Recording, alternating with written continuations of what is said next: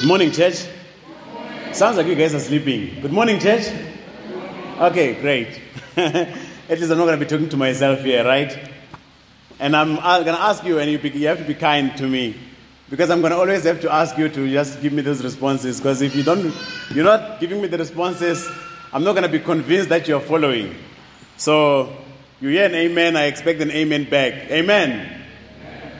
Hey, this amen, I'm begging for it, eh? It's a joy to be with you again here this morning and to be able to open the Word of God together. We're really, really excited to be here. We're really excited for the year ahead of us. And it's really good to see you all back here. And I know some other people are still not back, but it's good to see all of you who are back with us here today. I just want to get my desk here sorted out, and then we can make a start. So I'm going to invite you to turn your Bibles with me to the Gospel of Mark.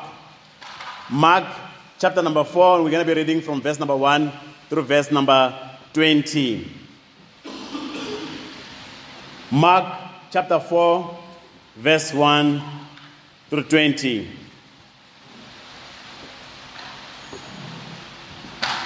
Starting from verse 1. Again he began to teach beside the sea, and a very large crowd gathered about him, so that he got into a boat and sat in it on the sea. And the whole crowd was beside the sea on the land. And he was teaching them many things in parables. And in his teaching he said to them, "Listen, behold, a sower went out to sow, and as he sowed, some seed fell along the path, and the birds came and devoured it.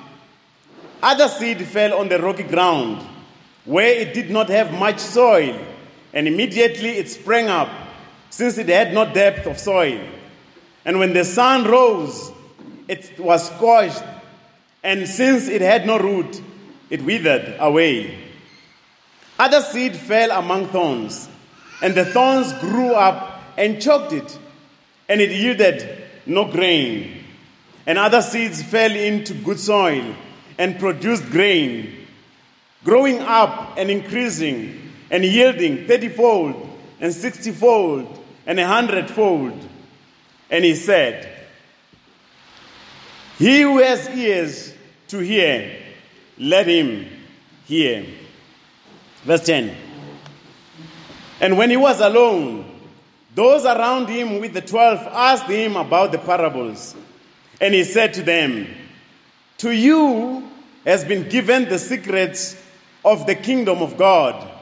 But for those outside, everything is in parables, so that they may indeed see, but not perceive, and may indeed hear, but not understand, lest they should turn and be forgiven." And he said to them, "Do you not understand this parable? How then will you understand all the parables?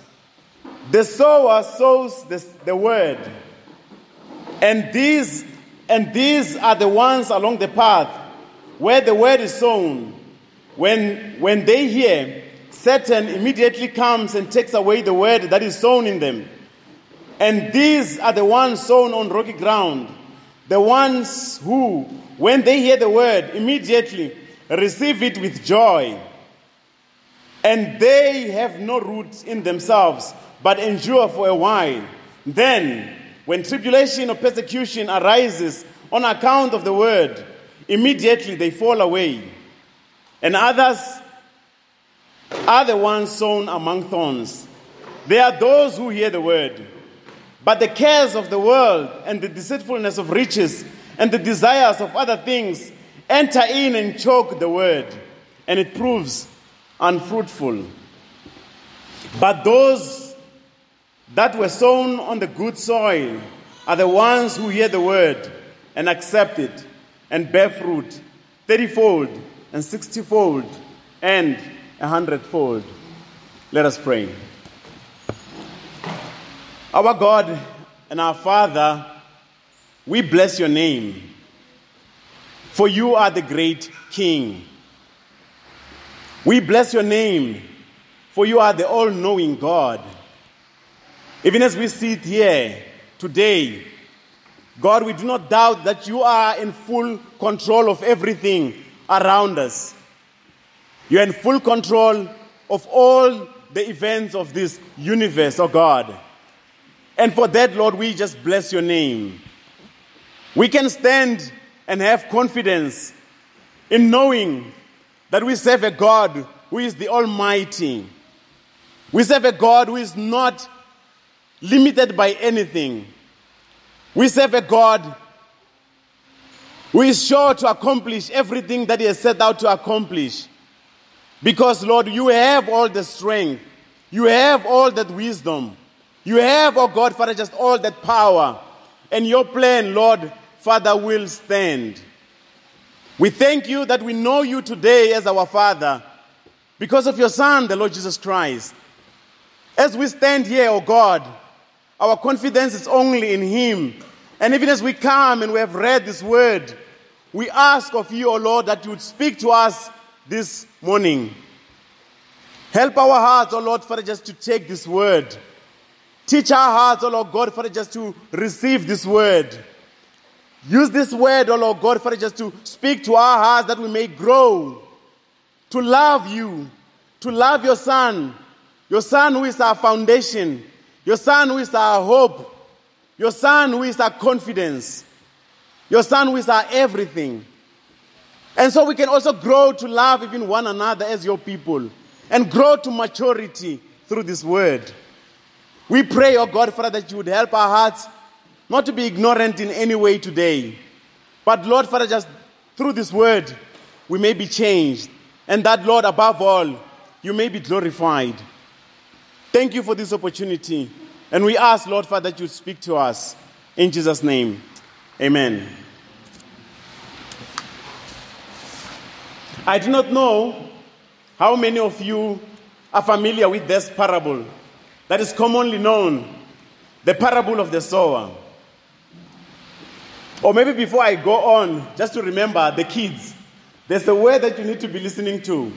It's the word seed. So for our kids, listen to the word seed. S-E-E-D in capital letters. There. It's easy. So I do not know how many of you are familiar with this parable. It's commonly known as the parable of the sower. This is one of the many parables that the Lord Jesus Christ incorporated in his teaching.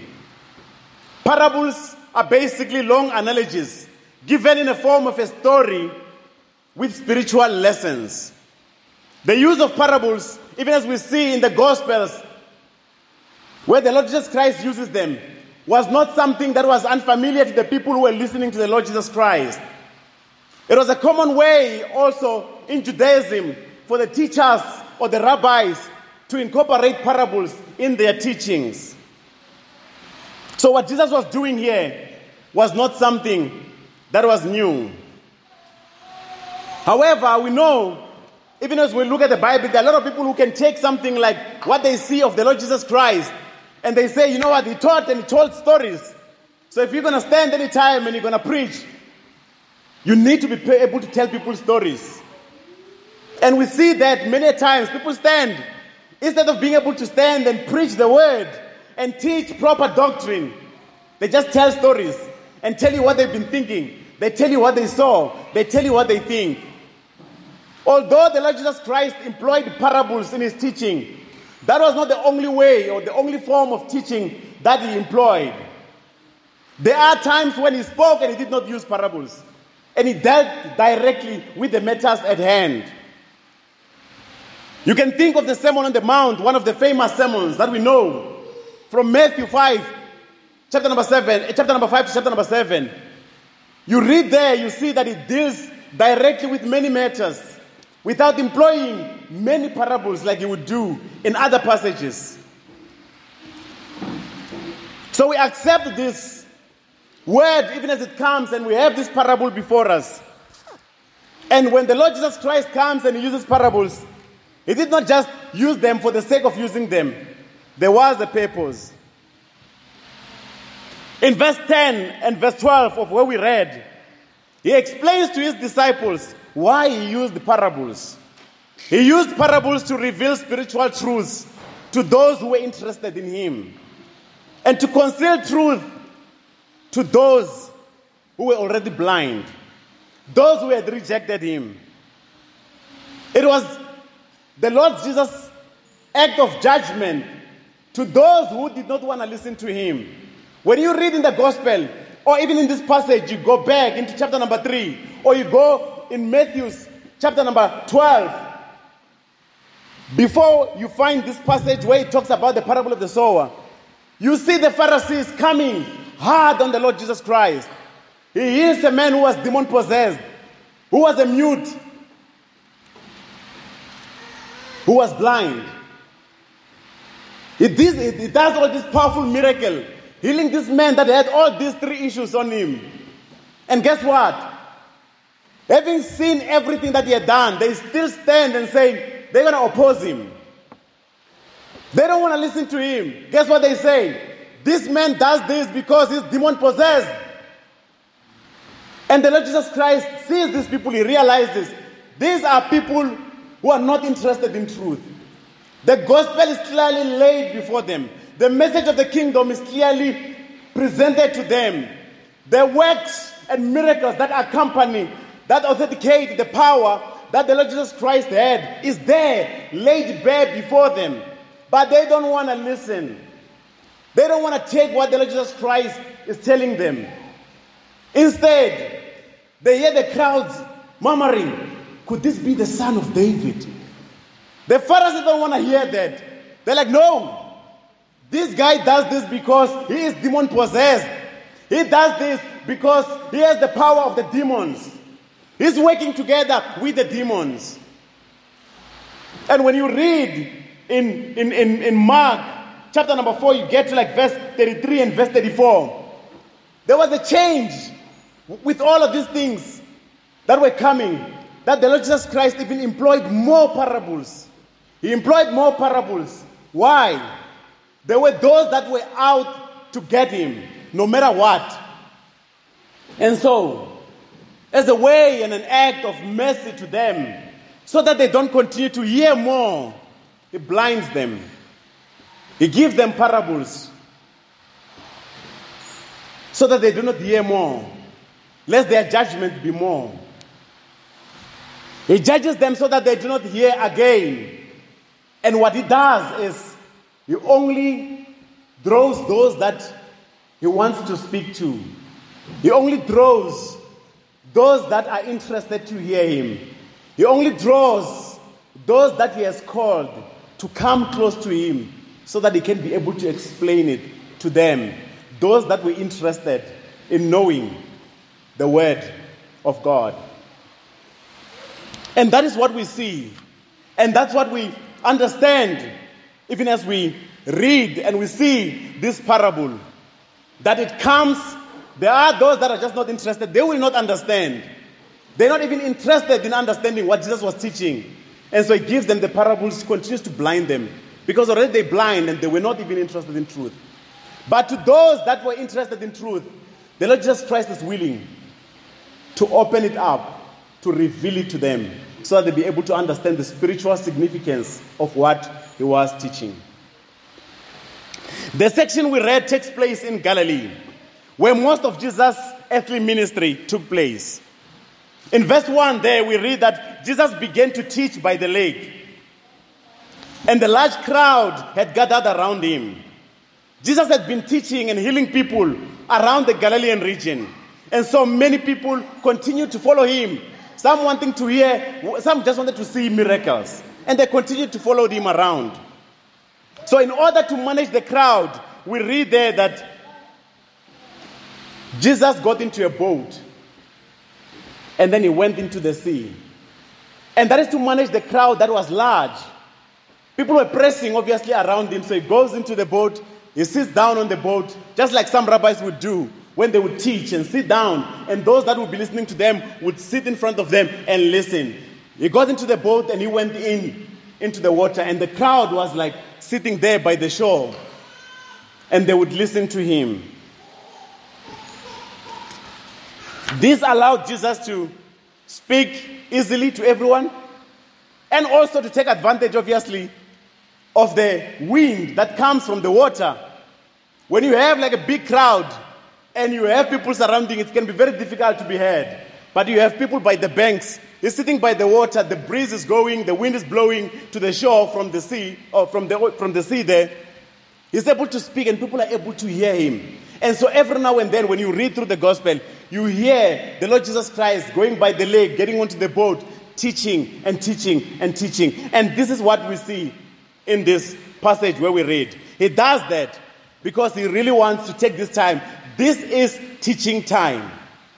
It was not time to go fishing. It was not time. It was teaching time. So he sets up to actually take this time to teach. And we will see that he is really serious about what he wants to teach them. And so they are there just listening. And verse 3, when you read, this is where we find the content of what the Lord Jesus Christ is going to teach them. And he opens his call to the audience. What does he say? Verse 3, if you look at your Bibles. Listen. He says, listen. A farmer went out to sow his seed. Listen. A farmer went out to sow his seed. The call to listen indicates that what Jesus is about to say was very, very important and very urgent. What Jesus was about to say was not obvious to understand or self-evident. And so it required attention from the crowd, or else they would miss it. What Jesus was about to teach the crowd explains why his message was received the way it was received by different kinds of people. Some people received it well, like his disciples, and others who followed him. But some, like the scribes and the Pharisees, we know that they rejected it and went as far as killing him because of the message that he taught. What we see from the start of this parable, and also throughout everything else that the Lord Jesus Christ is going to explain, is that there will be different responses that would come from the people that would listen. The analogy that the Lord Jesus Christ uses here, even as he says, listen, a farmer went out, he comes in and he says, I'm going to teach you something from everyday life. He employs the analogy of farming, something which was very familiar to the people who were listening to him. Farming was the way of life for the people of Jesus' time. It was the way people made living. And so the crowd was very, very familiar with what Jesus Christ was talking about. Although I mentioned above that the parables were common, when you look at this particular parable and many other parables that the Lord Jesus Christ used, you get to see that the Lord Jesus Christ was a master teacher. That is one thing that cannot escape you. The Lord Jesus Christ was a master teacher. He knew which button to press. He knew exactly where to touch. And now, even as he opens up and he takes this concept, this idea, familiar to these people about farming, he knows it's going to ring the right bell to them because they know what he's going to be talking about. But what is important to him is to communicate the spiritual significance of the truth that he was about to declare before them. So just like Jesus called to the crowd to say, listen, I want to do that today. And not by my authority, but by the authority of the Word of God. I also invite you here today to listen to what the Word of God has to say. I have titled the message for today, The Ground That Produces Abundant Fruit. The ground that produces abundant fruit. And the question we will be asking or seeking to answer is what kind of people benefit from God's word when they hear it preached. And my goal here today is to encourage you or to motivate you to continue to take in the word of God as it is preached to you, because it will change you. My goal is to encourage you to take the word of God as it is preached to you. Why? Because it has that power to change you, and it will change you. The word of God that you listen to every day is a powerful word of God. It is alive and it is active.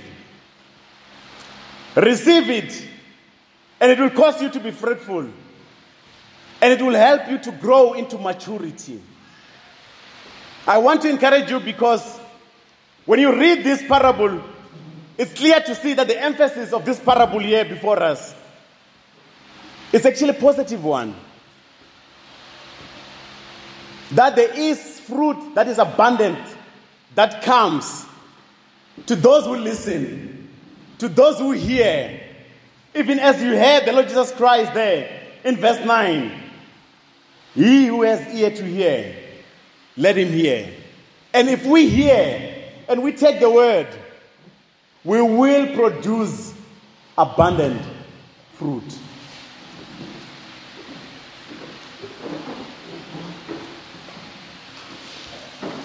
We want to listen to the word. It's a good thing to come to church every Sunday. It's a good thing to listen to sermons in, sermon out throughout the year. But if the sermon does not come and work in me, those are sermons that are just going to be wasted. You're missing out. And we don't want to miss out. We want to take the word of God seriously. So in the parable before us, we find 4 kinds of people who are presented with the word of God. And all of them respond differently. So even as we sit here, think of those 4 kinds of people that all hear the word of God, but even as they respond differently. So we're going to be looking at 4 kinds of hearers and their responses. Those are the 4 points I'm going to be talking through. 4 kinds of hearers and their responses. Number 1, the hard ground. And we find this in verse number 4 and verse number 15. The parable says, when the farmer scattered seed and some fell along the path, it is possible that where the farmer planted, there were paths around the farm, or even walkways that crossed through the farm where he was working. So as he scattered seed, without just, going out and putting one seed at a time, he's generously just throwing seeds around. Some of these seeds fell on the paths. And what does it say? It says the birds came and devoured it. They came and they ate it up. The seed is there. What does the bird do? They see the seed and they go down and eat the seed. The seed does not last long because it's exposed, it's out there. The birds see it, they go down, they eat it. But even if the seed that fell on the path was to stay there even longer, and the birds did not even eat it, nothing would happen to it because the surface that it fell on is so hard. The seed cannot penetrate the hard soil to go down so that it can germinate. The seed cannot penetrate the soil to get some water so that it can be able to grow, because the surface it's sitting on, it's hard. What we know, for those who actually love plants and understand how plants work, is that for a seed to germinate, to grow, when you plant it down underground and you put soil, the seed has to absorb some water. And only after it has absorbed some water would it then be able to generate some roots. And the reason it wants to start generating roots is so that it can be able to go and draw more water. And as it draws more water, it's then able to do what? Sprout. Shoots come up, the leaves come up, and then it continues to grow. As it grows up, some continue to grow down, further down, get more water, and that is what happens. And soon enough, a fruit would come at the end. But these seeds that we talk about here, the first one fell on the hard ground. All that process of growth does not happen for this seed. Instead, the seed is eaten by the birds. You would think, is that wasted seed? The birds come and they eat it. But listen, we go down to verse 15. What does the Lord Jesus Christ say? Jesus described this kind of people in verse 15. He says, this is as those who, when they hear the gospel, Satan immediately comes and takes away the word from them. The farmer here, or the sower, is likened to anyone who proclaims the word of God. And in this parable here, or in this passage, who would be proclaiming the word? This would be the Lord Jesus Christ. But the sower could be anyone. Whenever the word of God would stand and be proclaimed, that would be the person who would be sowing that seed. Because that seed is that word. Satan is likened to the birds that eat the seed. Satan is always like a bird looking for opportunities, searching for those opportunities to find that seed, so that he can take it away, snatch it. It's like the seed is there. Before you know it, it's gone. He's always looking out for those opportunities. And it's described like that. He just comes and then he snatches it. So Satan is likened to a bird. Matthew and Mark, Matthew and Luke tell the same parable. When you go to the gospel that is written by Matthew and you go to the gospel that's written by Luke, you will find that they actually give us even more helpful details in their account of what really happens when Satan steals the word. Matthew says, Satan comes and snatches away the word that is sown. When anyone hears the word of the kingdom of God and does not understand it.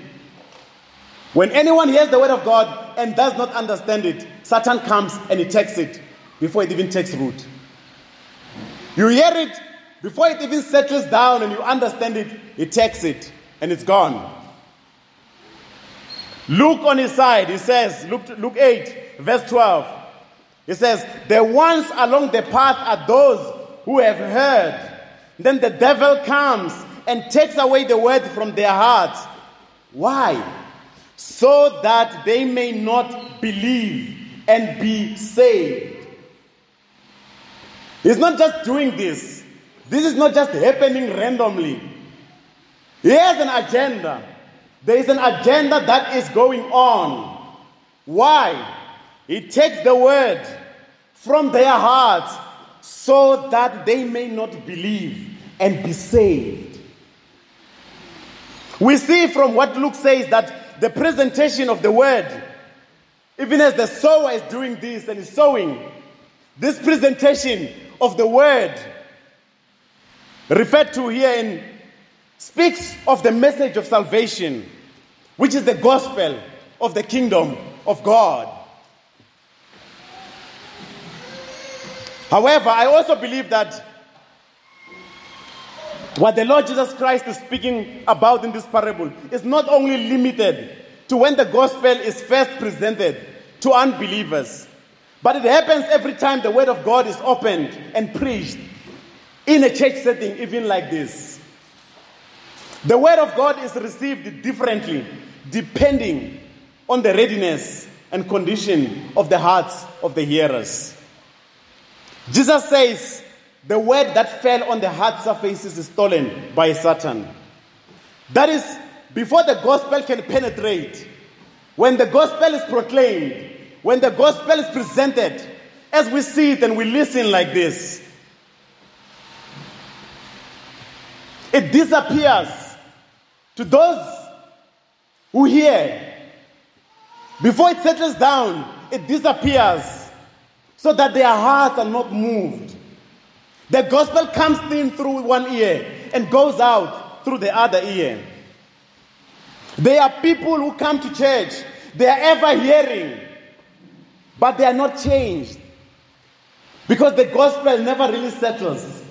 As it comes, the heart is so hard, the ground is so hard, the word does not penetrate, and before it settles, it is gone. They continue to come to church, but they do not benefit and always return the way they came. Satan ensures that they remain in the dark. These are people whose hearts are just hard. These are people whose hearts are just hard.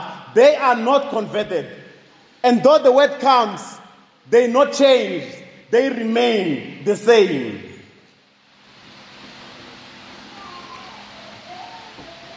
I hope this is not you sitting here today. Because this is a dangerous place to be in. This is where the Pharisees who crucified the Lord Jesus Christ found themselves in. They were so interested in themselves, their power, their status in their community, their roles, their robes, the greetings that they received in the marketplaces. All those things that came from the outside is what interested them. They were not willing to listen to the Lord Jesus Christ. They did not want the truth. Even though the message was presented, even though miracles were performed, every day was before them. The word just came and bounced and went. The word came, bounced and went. Because they cared nothing about the word. They cared for nothing about the truth.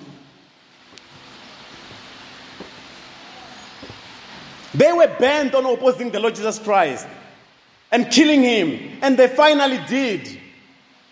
I mean, the gospel, even as we see, and we praise God for what the Lord Jesus Christ has done for us, for dying for us on the cross. We praise God for that.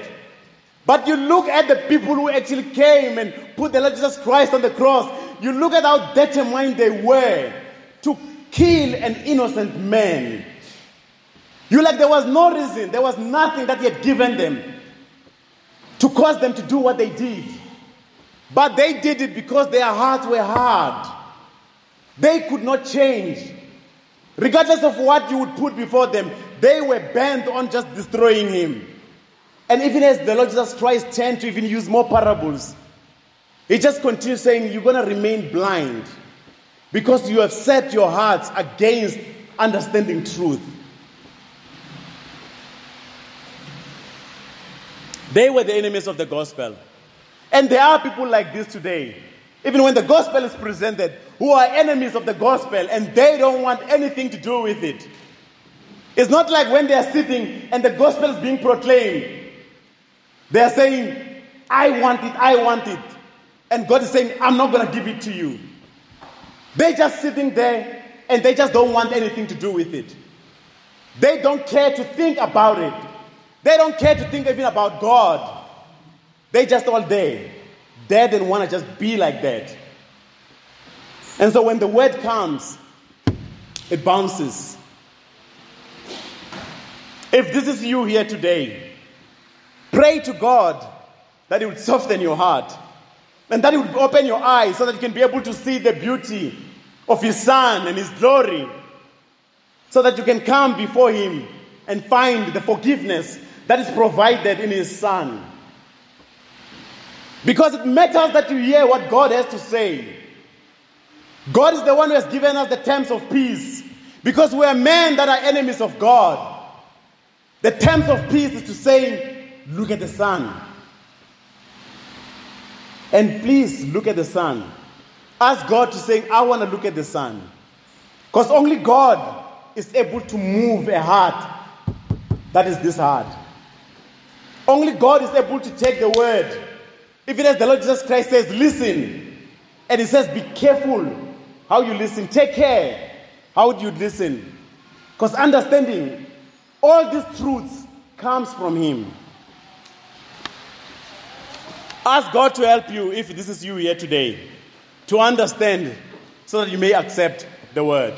But that is the first group of people that we see. As the word is presented, they are hard ground. Number two, we have the shallow, rocky ground. And we find this in verse number 5 and 6. And then the explanation is given by the Lord Jesus Christ in verses 16 and 17. The seed that falls on the rocky ground quickly springs up because the soil is shallow. When the plant springs up, all seems to be okay, until the heat of the sun comes. And verse 6 says, when the sun came up, it scorched the plant and they withered because they had no root. The Lord Jesus Christ describes these kinds of people in verse 16 and 17 as those who hear the word of God and immediately they receive it with joy. So unlike the first group where it bounces and it goes, this group, they receive it with joy. It comes in, they grab it. But are they really grabbing it? It says there, the sun we see represents tribulation and trials. These people that we have in this group, in the second group here, these are people who are easily excited. They get excited easily. And they are moved by emotions.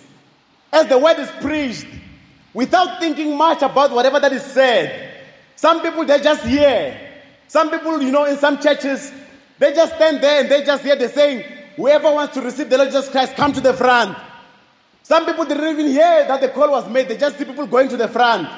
And they said, I'm going to follow. And they go. Some people just see, hey, you know what? Everyone seems to be doing this church thing. I think I'm just going to, follow through. It looks like they got it. It looks like they understand it. But they just get easily excited. They are led by emotions. And they thus make superficial commitments for Christ. But the commitments that they make are not coming from the heart. They make a commitment, but the commitment does not come from the heart. These are people who are careless. They are careless. Why? Because they make commitments without weighing and understanding the cost of following the Lord Jesus. The Lord Jesus Christ, even as he makes the call, he calls for believers to say, hey, calculate the cost. It will cost to follow Jesus.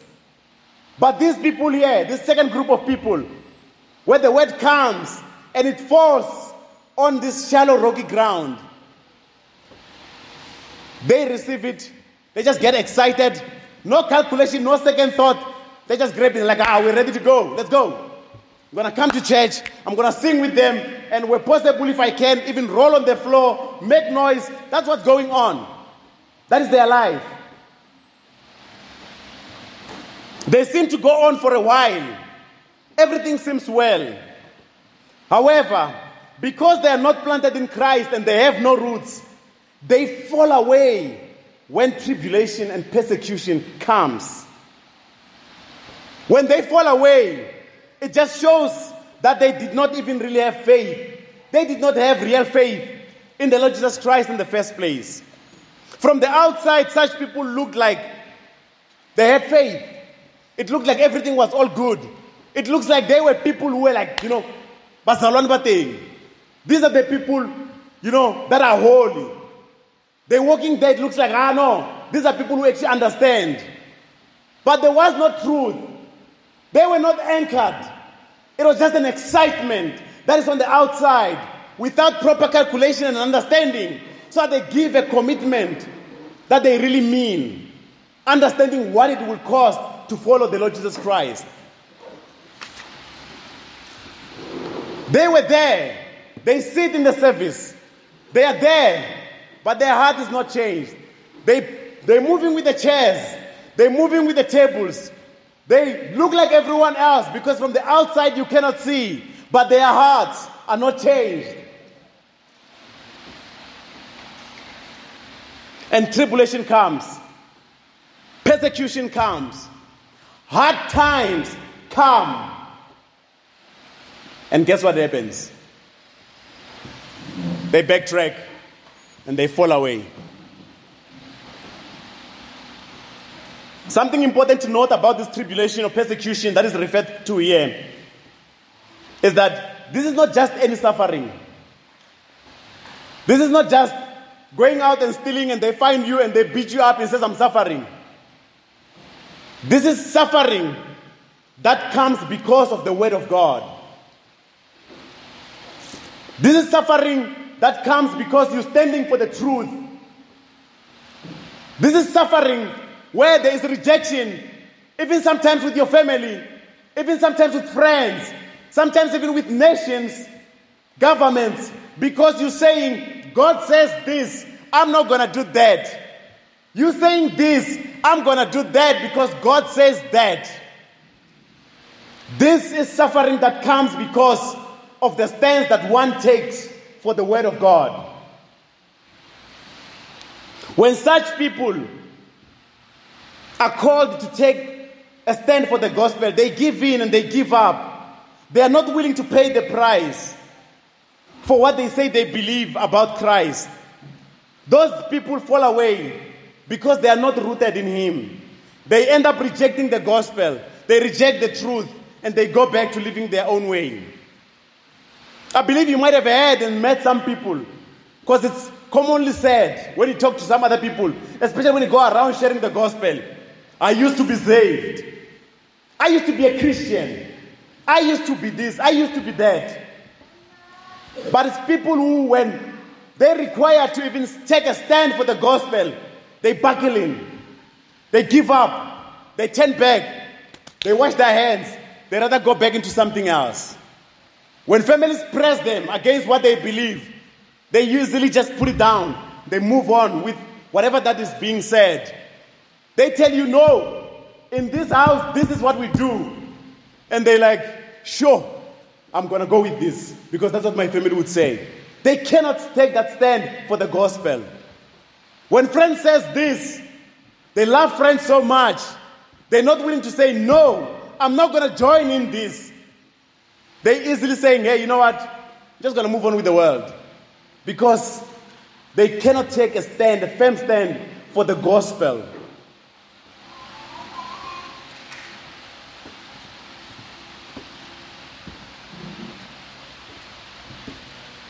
These are people who get and run by emotions. And we don't want to be like that.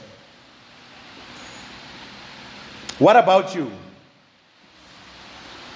How firm are you holding to the gospel that you have come to believe? Have you calculated, even as you sit here today, even as you continue to attend church, have you calculated the cost? Or did you just make an emotional decision to follow Christ? And I'm asking this question because you would want to go back and reconsider where you actually just came from, so that you're not ashamed when you get to the end, so that you're not turned back when you get to the end, so that your hopes that you have are not shattered when you get to the end, only to realize that you did not enter through the narrow gate, only to realize when you get to the end that you did not calculate the cost. Suffering and persecution comes. You realize, that is not what I signed up for. You missed the narrow gate. You follow the wrong way. You follow that other wide path. The narrow gate, you missed it.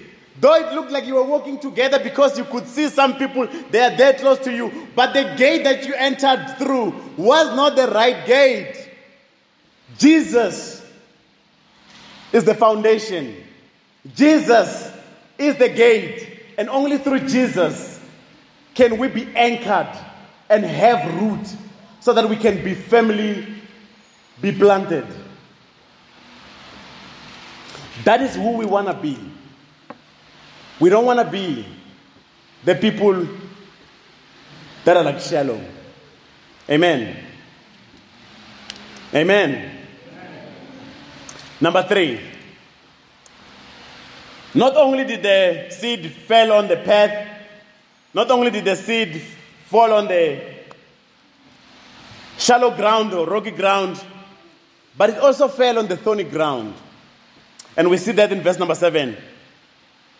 And then explained by the Lord Jesus Christ in verse 18 and 19. We read that some seed fell among the thorns. And as a result, the plants that came up grew up with the thorns. I think it's very important that when you read this particular section here, when we're talking about the thorns, to understand exactly what is happening, what is there first, and how do these two actually just grow up together. The thorns choked the plant so that it yielded no grain. That is to say, the plant, even as it came up, it gave no fruit, right? What we see here is that the seed is planted amid the thorns. The thorns are there. It's planted amidst the thorns. That is where the thorns already are existing. It is not like the seed is first planted in a place where there are no thorns, and afterwards, thorns come and they just grow up on top of that plant. The thorns are there. They're already existing.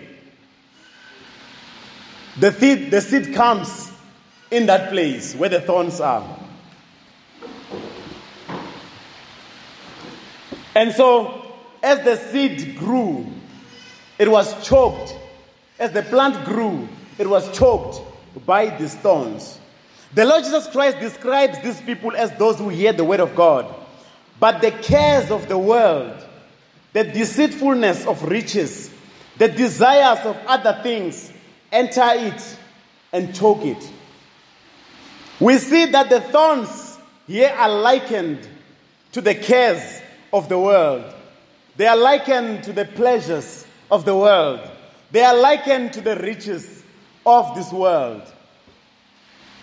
When we think about the thorns, these thorns that already existed, you see that this person, even as the word comes to them, the thorns were already there. The love of this life is there. The love of the riches of this world is there. The love of all the pleasures and everything that this world is able to give is there. So the word comes. As the word comes, it just comes right there on top of all those things that they already love. The things that they have committed to. It comes in right in the midst of that. These people already have a master whom they love to serve. And this master, sadly, is not God. They love the master, these pleasures, these riches. They care more about the things of this world than they care about God. So when the word comes to them, they accept it without turning away from their old ways. As the word comes in, on top of those pleasures, the word comes in and dwells right there. They don't repent. They do not change. They don't give up. They don't say, nope, I think I'm done. This master that I've been serving, bad master. I want to serve the one true master, the God who created me. No, that's not what they do. We have a very good example of people like this in the Bible. Think of the rich young ruler in Mark 10, verse 17 to verse 27. The Lord Jesus Christ says, go away, just give up everything that you have. All these riches that you had. I mean, the man is like, he changes immediately. Why? He did not want to accept Jesus' word because he loved these riches and was not willing to part with any of it. He could not repent from his love of riches and follow Jesus. And it is the same with this group, this third group that we find here.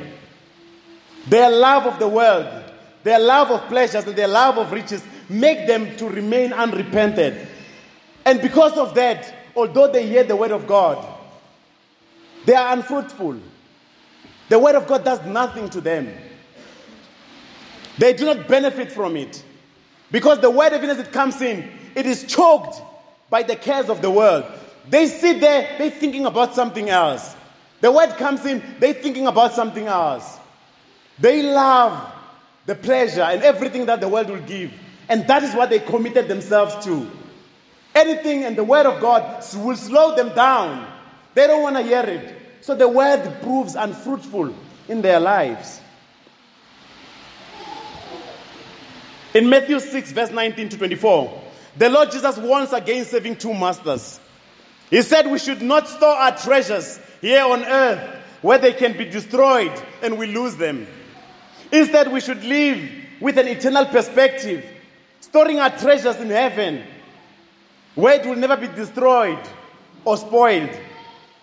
Even for us who are saved here today, if we prioritize storing up wealth here on earth or the enjoyment of the pleasures that this world provides at the expense of hearing and benefiting from God's word, we will not accomplish anything of spiritual and eternal significance while we are still on this side. All our toils will earn us no reward in heaven. It will be meaningless if we pursue riches at the expense of the word of God. Matthew 6:24 says, no one can serve two masters, for either he will hate the one and love the other, or he will be devoted to the one and despise the other. You cannot save God and money. Listen to Jesus. Take his word. Desire it and seek his kingdom and his righteousness. That is what we want to do. Why? Because there's more benefit to having the word of God. Listen to what the psalmist writes in Psalm 19, verse 7 to 11. Listen to what it says about the word. The law of the Lord is perfect. It revives the soul. The testimony of the Lord is sure. It makes wise the simple. The precepts of the Lord are right, rejoicing to the heart. The commandment of the Lord is pure, enlightening to the eyes. The fear of the Lord is clean, enduring forever. The rules of the Lord are true and righteous altogether. More to be desired are they than gold. They are more, even much fine gold. They are sweeter also than honey and drippings of the honeycomb. And moreover, by them is your servant warned. In keeping them, there is great reward. This is the word of God. This is what one should be desiring. And this is what we want to desire. Why? Because it is able to bring fruit to us. We should not let the pressures of life drive and control us. That is the third group. The fourth and the last group. This is the good fertile ground. Verse 8 and verse 20. We read that some fell on good soil and produced grain. And that is, it produced, fruit. The fruit increased and yielding 30-fold, 60-fold, and 100-fold. In Israel, if the harvest was 10-fold, it was considered to be a very good harvest. But the harvest that we read of here, it's even more than that. 30, 60 to 100-fold. This is some serious big harvest that we're talking about. It is a harvest in abundance. And that is the good news. That is what we see in this parable. And that is what is to be our focus.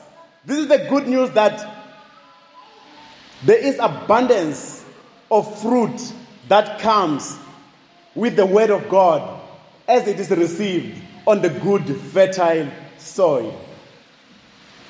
There is good, abundant fruit that comes as it is received by that good, fertile soil. Jesus describes these kinds of people as those who hear the word of God and they accept it. Matthew adds, he says, in 13 verse 23, he says, they hear the word and they understand it. Luke says, they hear the word, they hold it fast, and in an honest and a good heart, they bear fruit with patience. If you are a believer here today, let me encourage you.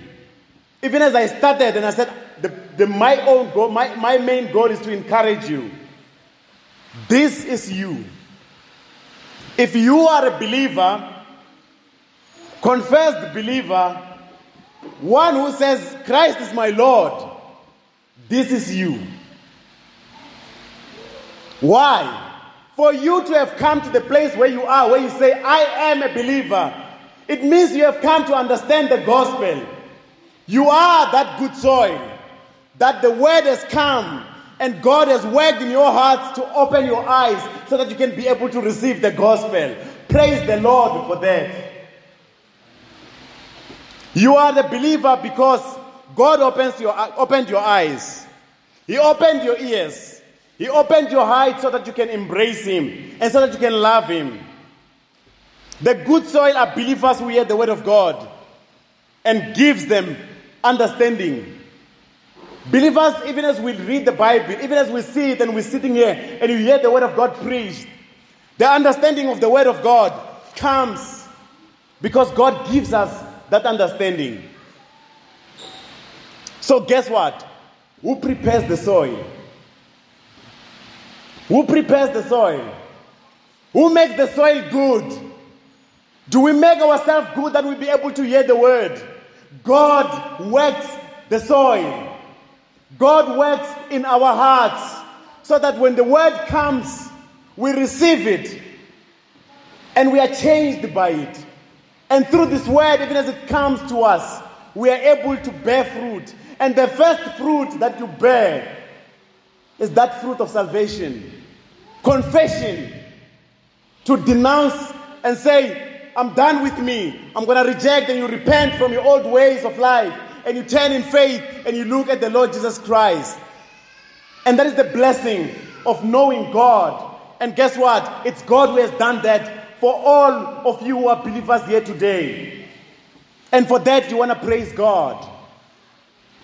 Unless God worked in you, you would not have received this word. You would not have understood it. And that is what happens with everyone else. They do not hear because their hearts are unchanged. You are able to hear the word of God as a believer because that is what God's doing in your life. Believers accept the word of God even as they hear it, and with patience, they allow it to settle. And as the word settles, it works in them, and it changes them, and it changes them to grow. And what is that encouragement? Because God has saved you. Because God has already worked in your heart. Because God has already opened your eyes. Because God has opened your heart that you can know Christ, love Christ. You can be encouraged that even as you get this word, even as you hear the word being preached and it comes to you, be ready to take it and receive it and apply it, accepting it and patiently applying it in your life. Guess what would happen? You will be able to grow to maturity because He is the one who continues to teach you. He is the one who continues to work in you. And so you don't want to miss those opportunities whenever the word comes and it is open before you. You want to engage with it. You want to take it. You want to receive it. And you want to be able to take it and apply it. And it's not a once-off event, but this is your life from beginning to end, from salvation, when God saves you, until to the point where God is going to call you. If the Lord Jesus Christ does not come back before that, God is going to be working. And guess what? Different as we are, some will produce fruit 30-fold. Some will produce fruit 60-fold. Some will produce fruit 100-fold, according to the different graces that have been given unto us. But the main thing is, we're listening. And we are listening. Because the Lord Jesus Christ says what? Listen. Listen. Take the word. Listen to the word. Don't make the word of God to come to you and it be unfruitful.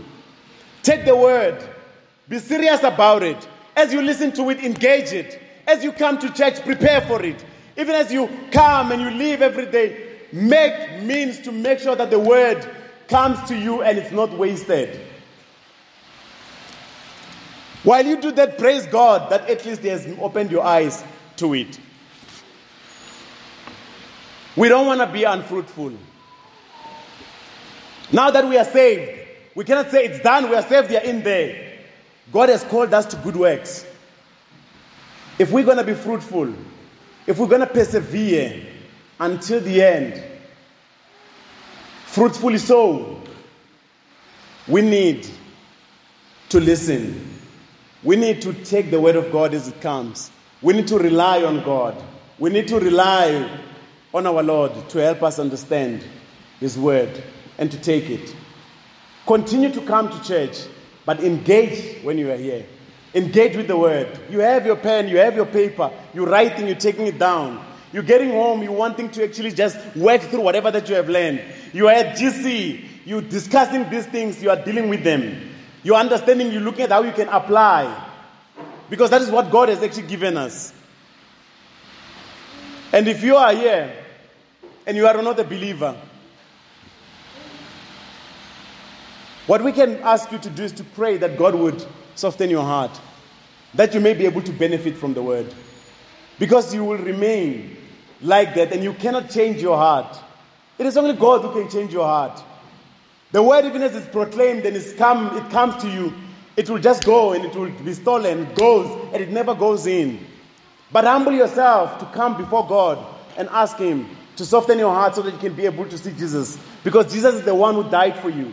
He's the one who died for your sins. When we sing and we sing about the beautiful Savior we have, it's not because we have done it on our own, but it's because God saved us and opened our eyes to understand that we are sinners before Him. Although He created us, but we sinned against Him. And because of that, we are His enemies. And guess what? We are judged before Him as enemies, and we deserve to die. We deserve His punishment. But God, in His love, gave us His Son, the Lord Jesus Christ, so that in Him we might be able to have life, an eternal life, have forgiveness of our sins, so that we can stand before God and says we are blameless, we are sinless. Not because we did not sin, but because our sin was punished on someone else, and that is the Lord Jesus Christ. And it is Him that we want to live for. And that is the Him that we say, look at Him and live for Him. And that is the Christ that we preach. So we can thank God for Him. Let us make sure, even as we start this year, let us be fruitful. Even as we come to church, let us use this word. Let's always be there, being that good soil, because God has already worked in us. And let's continue just to be fruitful until the end. And let's persevere until the end, because it is God who is at work in us. Let us listen to Him. Amen. Let's pray. God, we thank You for Your word. Thank You that Your word is powerful. That, Lord, You're able to do what we cannot do through Your word.